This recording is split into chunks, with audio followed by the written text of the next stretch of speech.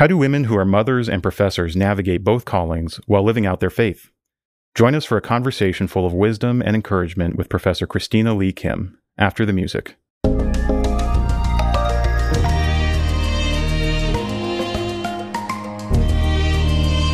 Welcome to the Upwards Podcast, an initiative of Upper House on the campus of the University of Wisconsin-Madison. Through meaningful conversations, we explore the life of the mind and questions of the soul to enrich our university, our community, and the church. Be sure to subscribe and give us a rating on your preferred podcast service, and check out our upcoming events at upperhouse.org. Hello and welcome back. I'm your host, Dan. It is the start of a new semester here in Madison, and we're buzzing with energy, welcoming students and the broader UW community back from summer break. Before jumping into this episode, I want to encourage you to head to upperhouse.org and check out our fall lineup of events and learning cohorts. We have a lot on offer. There's an assumption that you sometimes hear in the university community that motherhood and academia are incompatible. In fact, that tension doesn't just exist in academia, but also in the broader society. As American families have moved more and more to two-income households, and as many professions that were historically closed to women have opened up, the assumption has been proved wrong over and over. In this episode, Upper House's senior writer, Susan Smetzer Anderson, speaks with Christina Lee Kim, a professor of psychology at Biola University, about the unique challenges for mothers who are faculty, researchers, and teachers. As two mothers themselves, they talk about growing up with their own mothers as models, the challenges of balancing career and family responsibilities, and about the particular needs of Christian women seeking to live out their faith in multiple contexts. Christina Lee Kim is an associate professor in the Rosemead School of Psychology at Biola University and a licensed clinical psychologist.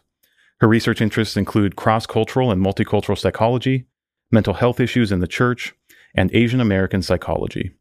As a mother of three daughters, she shares her story of balance as both a professor and mother in a recent collected volume from InterVarsity Press titled Power Women: Stories of Motherhood, Faith, and the Academy. Please enjoy this Upwards conversation with Susan and Christina Lee Kim. I am so grateful today to have the opportunity to talk with Christina Lee Kim, who is an associate professor of psychology at Biola University. She wrote an amazing chapter in a new book by InterVarsity Press, and the chapter's name is The Good Mother. The book that it's part of is called Power Women.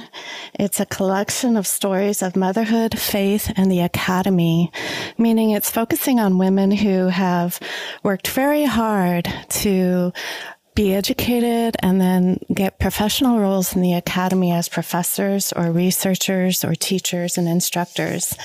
And all of these women have in common the fact that they are trying to balance motherhood and work and come to some sense of balance in their lives and peace, if you will, too, with these two or more different roles that they play in their lives. So I was really struck, Christina, by the way, welcome. Thank you. Yeah. I was really struck, Christina, by the authenticity of this chapter that you wrote. It was such a delight to read because you share your personal story as a woman who has worked very hard to achieve your professional dream in the academy as a teacher and a person who has studied psychology for years. But you also are a mother of three people. Yep. And I would love you if you would just talk a little bit about your life and your family and how you came to be where you are in your work. Yeah. Well, thank you for having me. First of all, thank you for reading the book. I think just how I've come to be, well, I am a mother of three girls, three daughters. It's actually funny because I'm one of three girls myself. So I'm the oldest of three daughters, and then I ended up having three daughters. The estrogen runs very strong in our family, apparently. But yeah, my girls, I have two in high school, and my youngest is a fourth grader. And they were all born actually while I was working as a professor. So I got married, and then soon after I got married in my last year of grad school. And then right after that, I started a postdoctoral fellowship that was 2 years. And right after that, I was hired as full-time faculty at Biola. So my academic, it's just one straight line in terms of, the doors opening to get to where I've been. And then I've been at Biola. This fall will start my 20th year teaching at Biola. Oh, that seems astonishing to me. I mean, I have the privilege of looking at you on Zoom, and you look no more than 30. So I'm like, she must have been a genius and started this trajectory very early in her life. They say Asian don't raisin, Yeah. It's a little mind-boggling to me too, to think that it's been about 20 years since I started teaching there. And I had my first daughter, it was in 2006. So it was not long after I had started full-time teaching. And so that jump into the feeling super happy and like, oh, I finished my PhD, feeling all proud and all that kind of stuff. And then literally the next year, within the next 2-3 years, I was like, oh, I'm about to have a baby. What do I do now? Do I keep working full time? Do I cut back? I had so many friends who were very accomplished educationally. And then once they had their first child, decided to become stay-at-home mothers. And that was something I was like, am I supposed to do that? Wait, but I don't want to do that. But then how do you do full-time work and then also be a mom, a good mom, right? That was kind of how I opened my chapter, with just this strange dilemma that I found myself in, and wondering if other women knowing that other women experienced it, but because so many of my friends had actually quit their jobs to stay at home, wondering a little bit like, well, what was wrong with me? Interesting. Yeah. And then, it was actually my mom who said, what? I didn't raise you and see you through school so that you could just quit your job and stay at home after you had babies. And I was floored by that response. I had not expected that from her. And then, so that was that. It was like, oh, okay, well, I guess I'm going to keep working. That's a little bit about your mom. I think your mom sounds like a fascinating and very wise woman.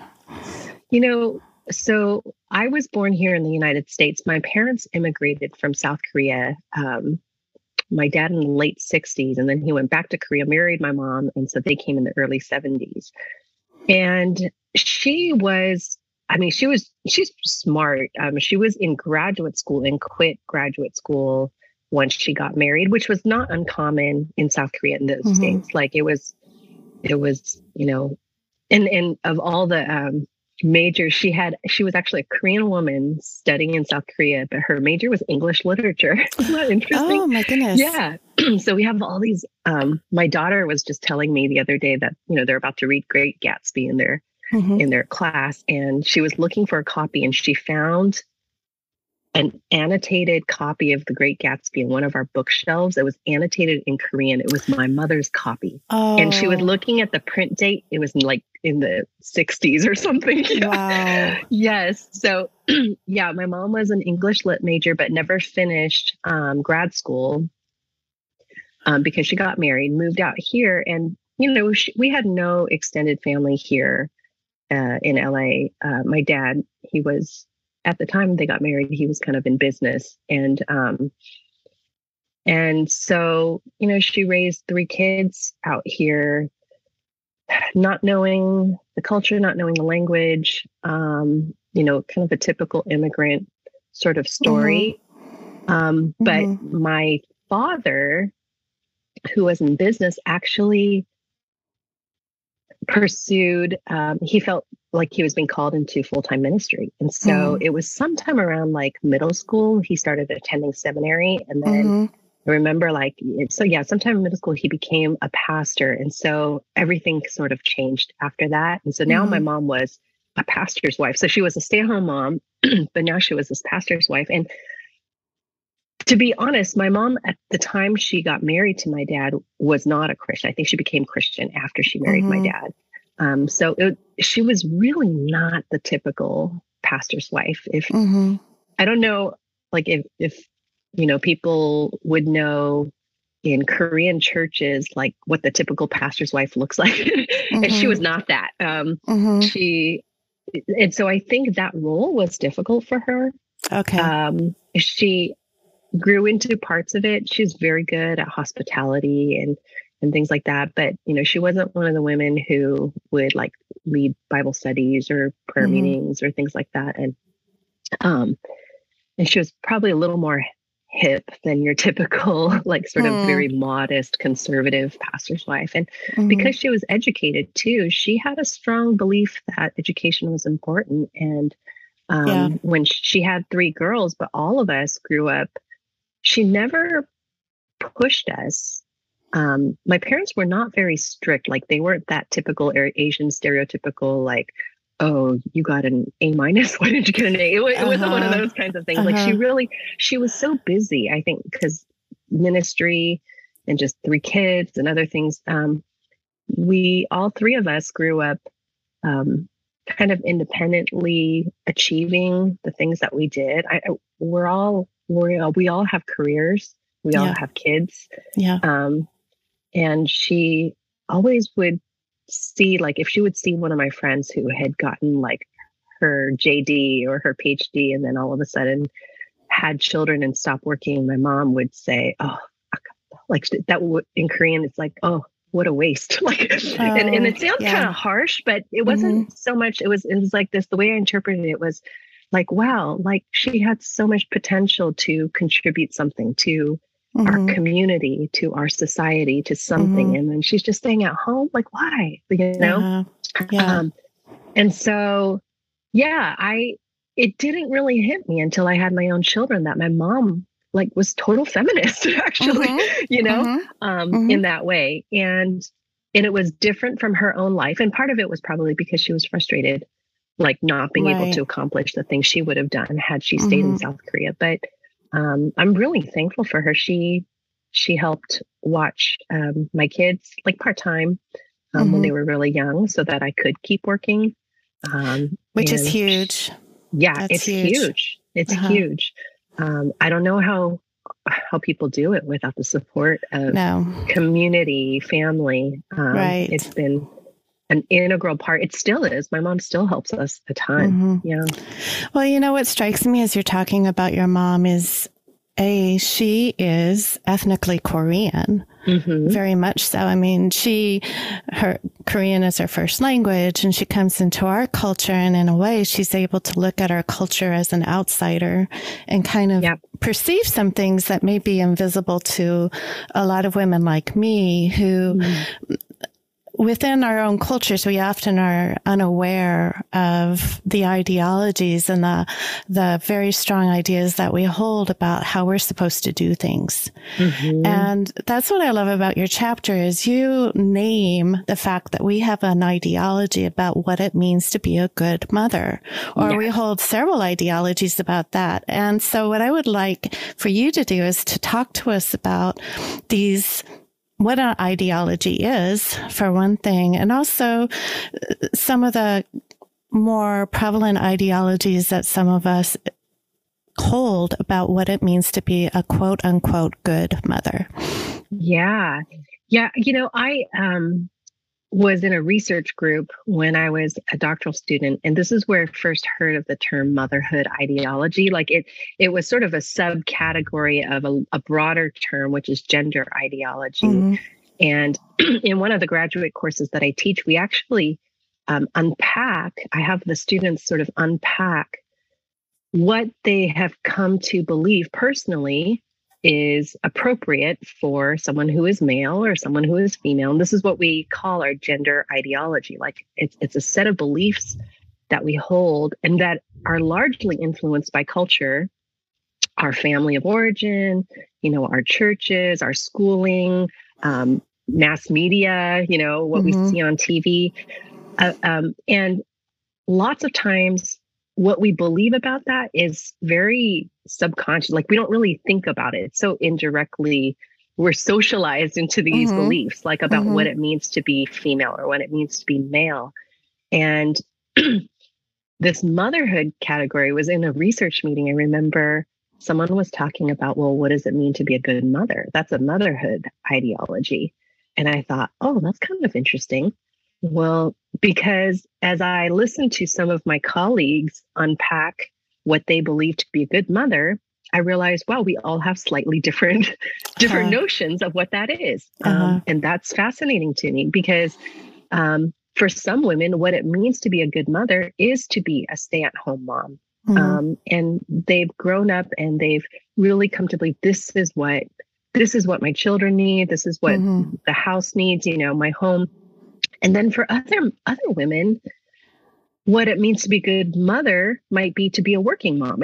So it's fascinating to consider that the ways we think about what makes a good mom, like what it means to be a good mother is a mother who cooks like healthy, organic meals and dinners for their family. I don't do that. And I have this shame about that because that's part of what I believe is a good mother. And yet I don't measure up to that belief, Right. So we all have internalized an idea of what it means to be a good mom. And some of those ideas we live out, and others we might actually feel, shame or regret or something like, oh, we don't live up to that. And so, it's very fascinating to me. Right. And I found myself really resonating with your talking about women who have worked hard to develop a competency, for example, in a field. Like for you, it's psychology. For me, it's communication. And I have worked for a number of years. And actually, I became a mother later. We adopted 2 daughters. And I ended up deciding to stay at home. But I found my decision to be unsettling. I felt very restless as a stay-at-home mom. And I honestly kept looking for other things to do that would fulfill parts of me that weren't fulfilled by being a mom. And as a matter of fact, I remember going to church and my daughter, who was newly adopted from China, was like streaking around the congregation and just being adorable. And she was being observed and somebody says, oh, let me introduce you to Carolyn's mom, meaning me, when she brought somebody up to me to meet. And I'm like, wait a minute, what happened to my name? Yes. It was like, wait, I'm a person of my own. I've done a lot of work. The whole thing about my identity was really brought forward in that moment. So, but it made me very aware that the same expectations I placed upon myself to be good in the workplace, to be highly competent, I also placed upon myself as a mother. I needed to be highly competent. If I'm going to be a stay-at-home mom, I better be good at it.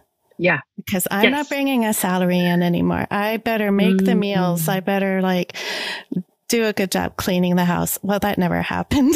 I'm just terrible at it. But anyway, this whole idea of competency, I think you bring out in your work. And I wonder if you could talk about that a little bit and also about this idea of intensive mothering. Yes. Yeah. Sharon Hayes has a lot of research on the topic of intensive mothering, where it's, this belief, it's this ideology, this motherhood ideology, this belief that, mothers should and will and, give all parts of themselves to this role of being a mother. Everything is for the children.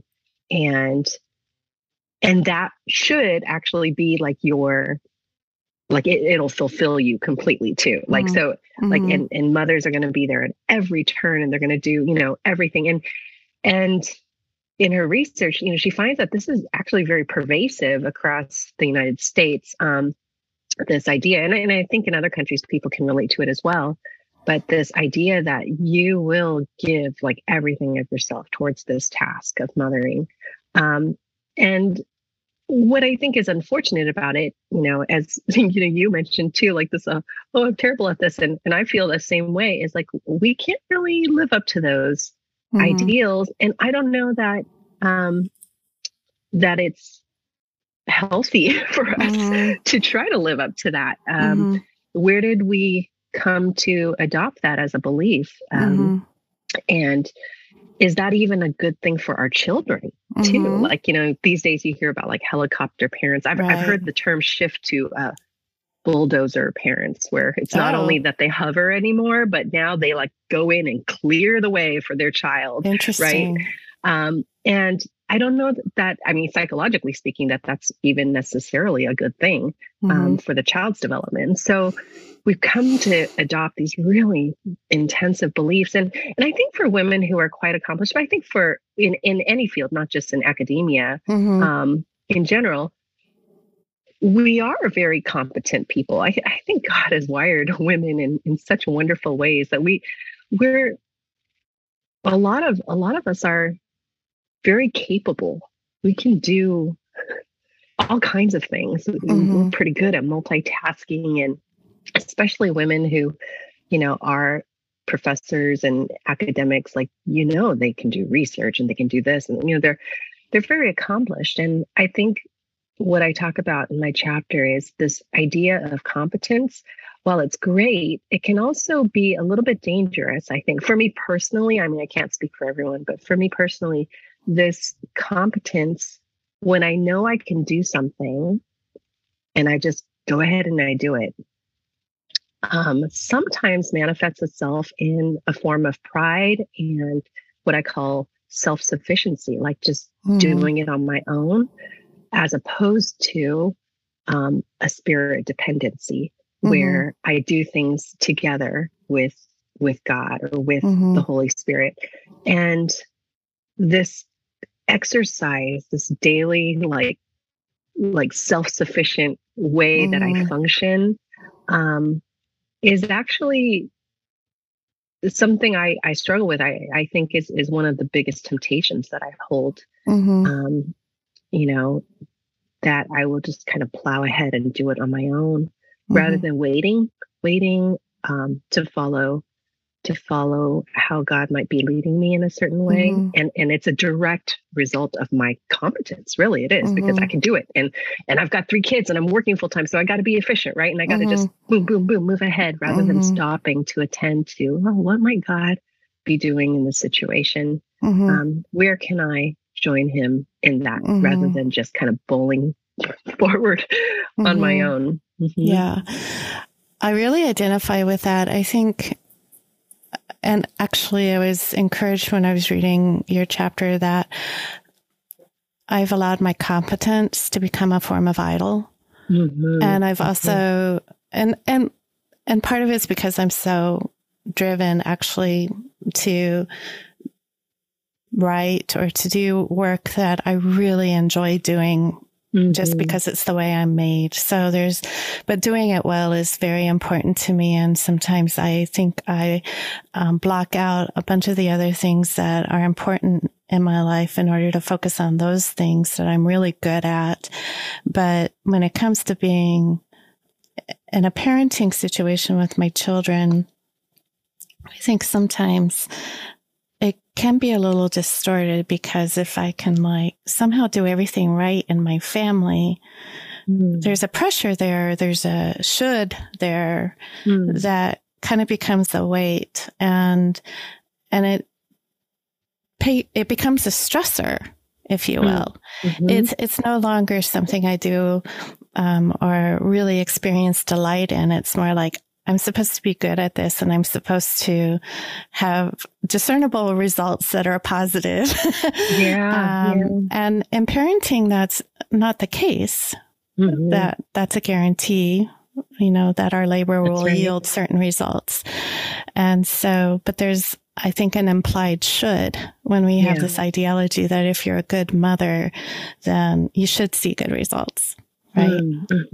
Yeah, absolutely. And I love how, you mentioned that, there isn't a direct correlation. I mean, there is some correlation, right? If we're good mothers, hopefully our kids will turn out okay, but it's not completely under our control either. There's no way we can control the outcome of what happens with our kids. And in some ways, and that's the deception, I think, of this intensive mothering ideology or this belief is, in some ways, I think it is a control or like a defense. In psychology, we use the word defense, like a defense against some of our own anxiety about not being in control, right?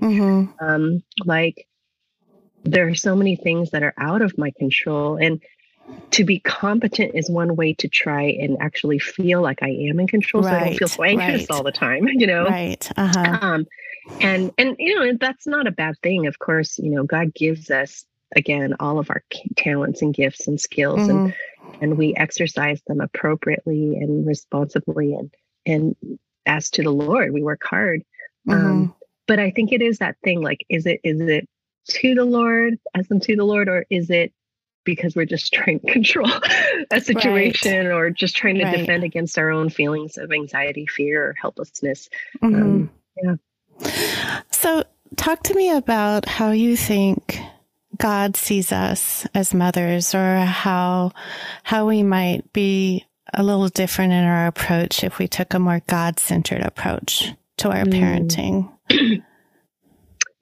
Yeah. You know, I remember,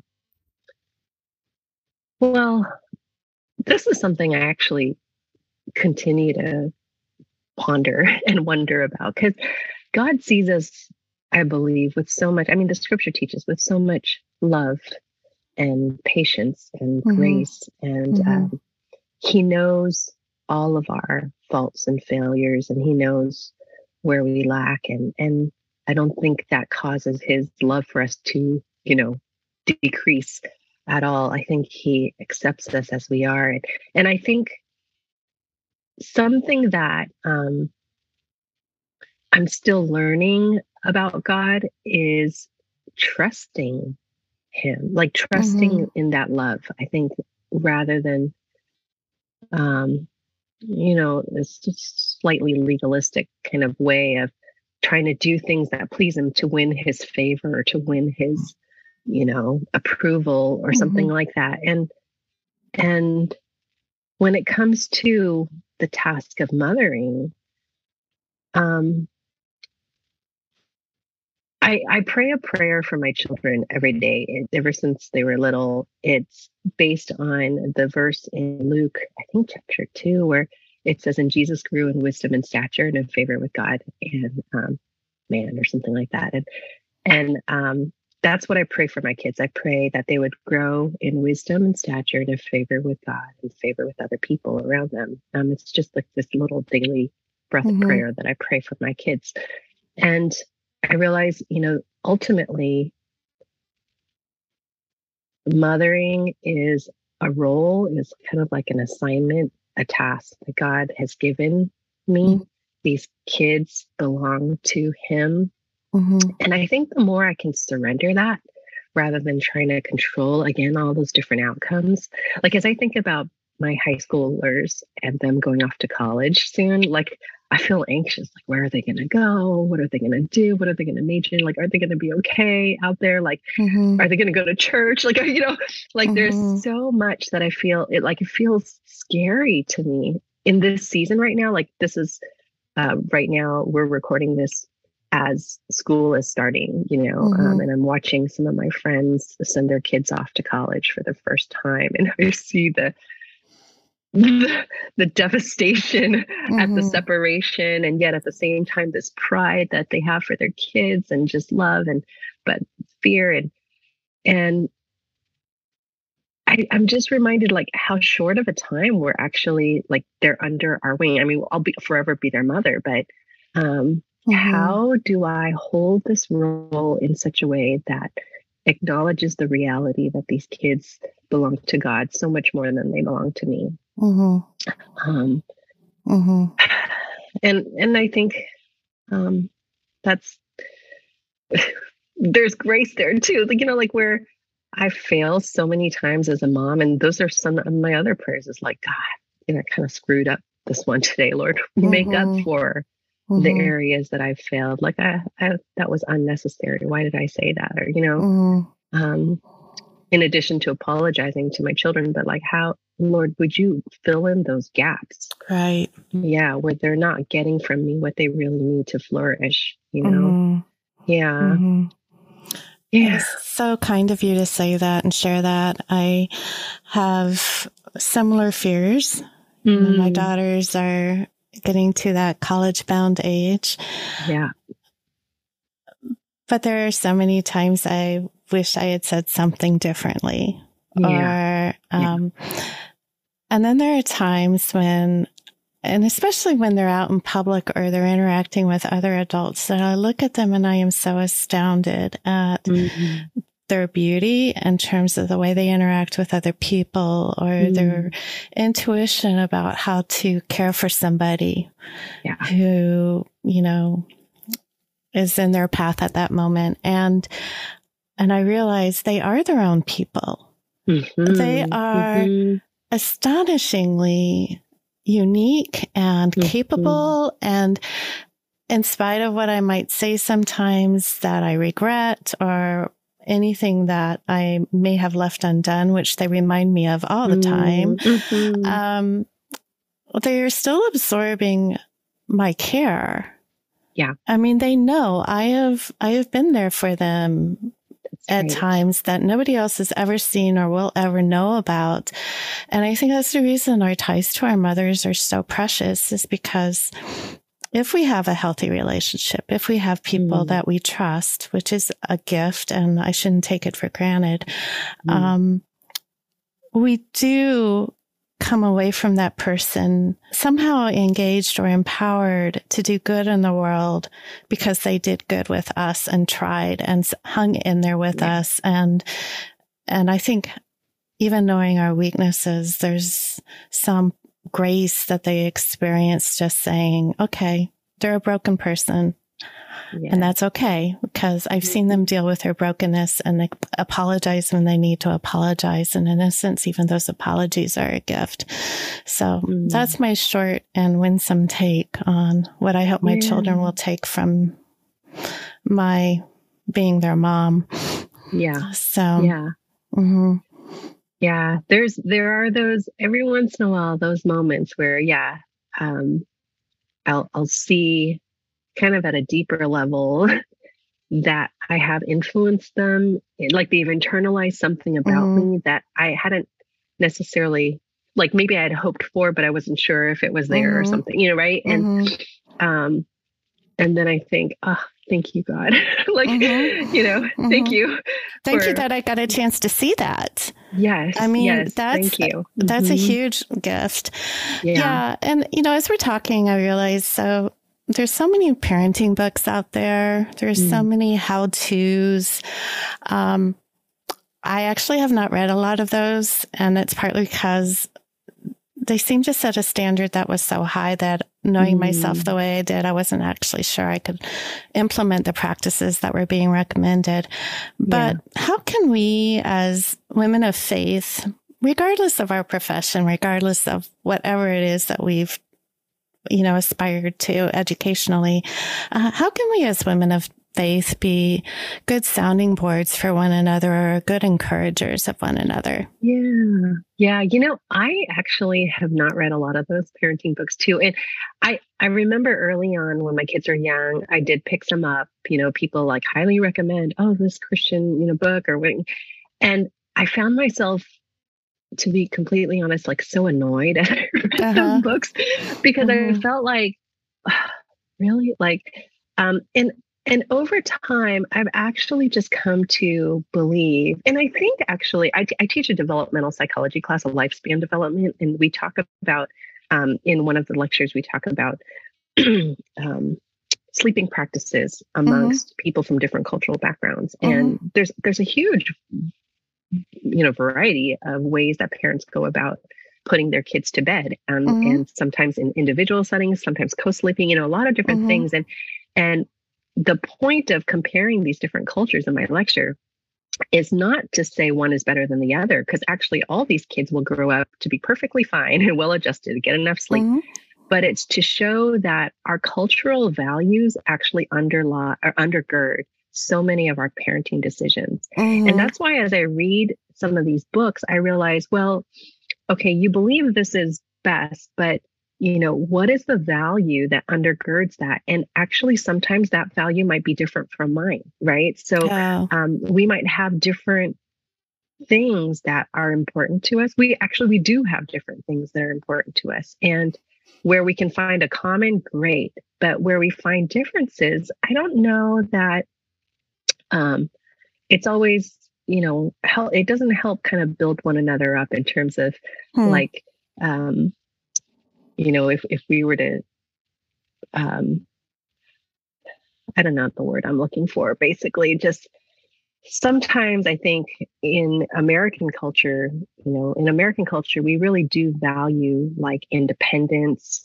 In some cultures, like in Asian cultures, we value more interdependence. Right. And so, and one is not better than the other. Those both are so adaptive for that cultural setting. Mm-hmm. And so how do we make our decisions? How do we become aware of what's the value underneath that decision? Why am I making this decision? And when you ask the question, like, how can we encourage or become a sounding board for others? I think some of the best conversations I've had with other mothers are ones where we can unpack some of those values and not judge one another simply on the superficial level about, oh, like, why did you do this? Or, oh, no, you should do it this way. Or, but really trying to think underneath like, oh, okay, what's at the heart of that?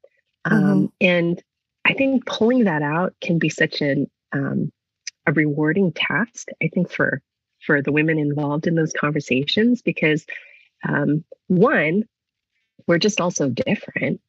But two, I think we can have a greater commitment towards, what is it that I really value? Like as a Christian, what is it that I really want my kids to take away? Okay, so here's an example of a time when I became aware of a little parenting practice we had implemented when my oldest daughter was really young, like preschool age. And then thinking, okay, so what had happened was, okay, we were at a Father's Day luncheon at the preschool, and we go, my daughter's like 4, and we go, my husband and I go, and they were showing us, they had, it's kind of like an open house. They had like the kids' artwork all over the classroom and everything. So we go up to this one wall where the artwork that was up there was a paper that was split in half. And on one side it says, "I love it when my dad," and then the child filled it in and drew a picture. And then on the other side it said, "I don't like it when my dad," and then the child had filled it in and yeah. Oh boy. So, I can see all sorts of uncomfortable things happening in that moment if you're the father on display. Coming out on that wall, yeah. So my husband and I were looking at, looking for my daughter's, name and which one is hers. Okay, and so it said, "I love it when my dad," and it was something like nice. It was something like affection. I don't even remember the details. And so, there was a cute picture, but then it said, and both my husband, the minute we saw it, we kind of looked at each other and we're like, oh no. Oh. It said, "I don't like it when my dad says, go to your room and cry." Okay. Now, just to give you some context for that. So my oldest daughter, she cried a lot. She was like a crybaby, but when she would cry, and if you tried to have a conversation with her, like in the midst of her tears, it just did not work. Like she was just too worked up emotionally. Like she had a hard time.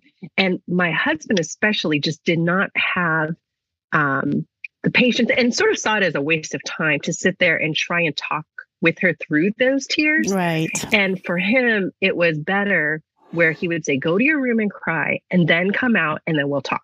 Right. Like after you kind of calm down for, and so I got that. So he would do that sometimes with her. When she would get worked up, he would say, "Go to your room and cry." But as we looked at that thing on the wall, we looked at each other, we were like, oh. And what we realized, and we kind of debriefed after, what we realized was the message that he was indirectly sending to her was, "I can't handle your tears. I don't want to be around your tears." Yeah. That's not acceptable. And so something that was at a practical level, something that worked in our family, actually was communicating a value that we didn't want to communicate. We did not want her to think that we could not handle her tears or her emotions, or we didn't accept that, or it was, unacceptable before us. And I think that actually changed our practice, like seeing that to think, okay, no, like it's okay to cry in front of us, right? Yes, we yes. had to like be very intentional about trying to change that. And I think, and because the value is, I think God can handle our emotions, and I want to communicate to my kids that you can cry before God. You can get angry before God. You can, and He can handle it. He's not going to send you away until you've calmed down to come talk to Him. Yeah. Yeah. Wow. I love the fact that she had that picture up on the wall, and it was, I wonder if other parents had similar experiences where they had those I'm moments sure. of like, oh my gosh. Yeah. We're all kind of mortified, semi-mortified. What I'm thinking as you're talking and is that the power of simply listening and being present in the moment is maybe the parenting practice that is extremely important overall. I mean, it's actually just being present relationally to anybody, but especially to our kids. And in our busy lives, where we're trying to do the multitasking you mentioned earlier, I'm wondering if that is the reminder of what it means to be a really good mom, is learning how to be present when you are with them. So yeah. I think really good mom, a really good human, really good friend, really good daughter, coworker, to be present. I struggle with that because in any day, any moment, I'll have 50 different things running through my mind. Like, okay, do this, do that. And again, going back to that competence, like I know how to make the most of my time, give me 15 minutes anywhere and I can get something done. And, but who am I doing that for? Like, right. Like, what is all that striving for? Yeah. And how do I learn to just center myself and be present? Yeah. With my kids or with others. That's so true. Since you've written this chapter, can you tell us anything else you've learned about being a good mother? Yeah, it's actually, the book came out just recently. It was released not too long ago, last October, but it's actually been a while since I actually wrote that chapter. And since then, that theme of self-sufficiency versus spirit dependence, I think I'm just trying to reflect more and lean into what does it really look like to be spirit dependent in all my daily activities. And something I more recently have been discussing with the help of my spiritual director is this idea of empowerment versus engagement. Like, this kind of blew my mind the first time she pointed this out, was that, she was asking me how I pray. Like, what is my typical prayer on a busy work day look like, or a busy mothering day? And I was saying, yeah, I think a lot of my prayers are like, God, give me wisdom for this, or strength for this, or Lord, help me with this, or, it's asking God for something.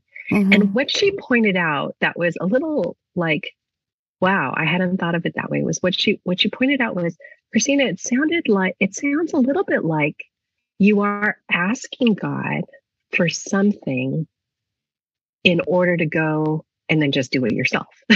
So you're asking God for some goodies or some resources, and then you're going to move forward and still operate out of this self-sufficiency. And I was like, yeah, that's what I do. I do that.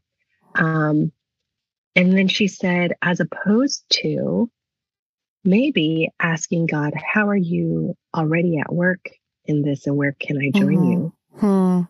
And she said, it's like a prayer of empowerment. Lord, empower me to do something, which is not a bad thing. I think we can always pray that, but versus a prayer of engagement, doing it with Jesus together. And it reminded me actually of the chapter, because in the end of the chapter, that I had written several years before, it was this idea of what does it mean to be yoked to Jesus? When Jesus says, come to me, you who labor, and I will give you rest. I'm like, yes, that sounds great. But in the very next verse, it says, take my yoke upon you. And the more I sat with that verse, I was like, yoke?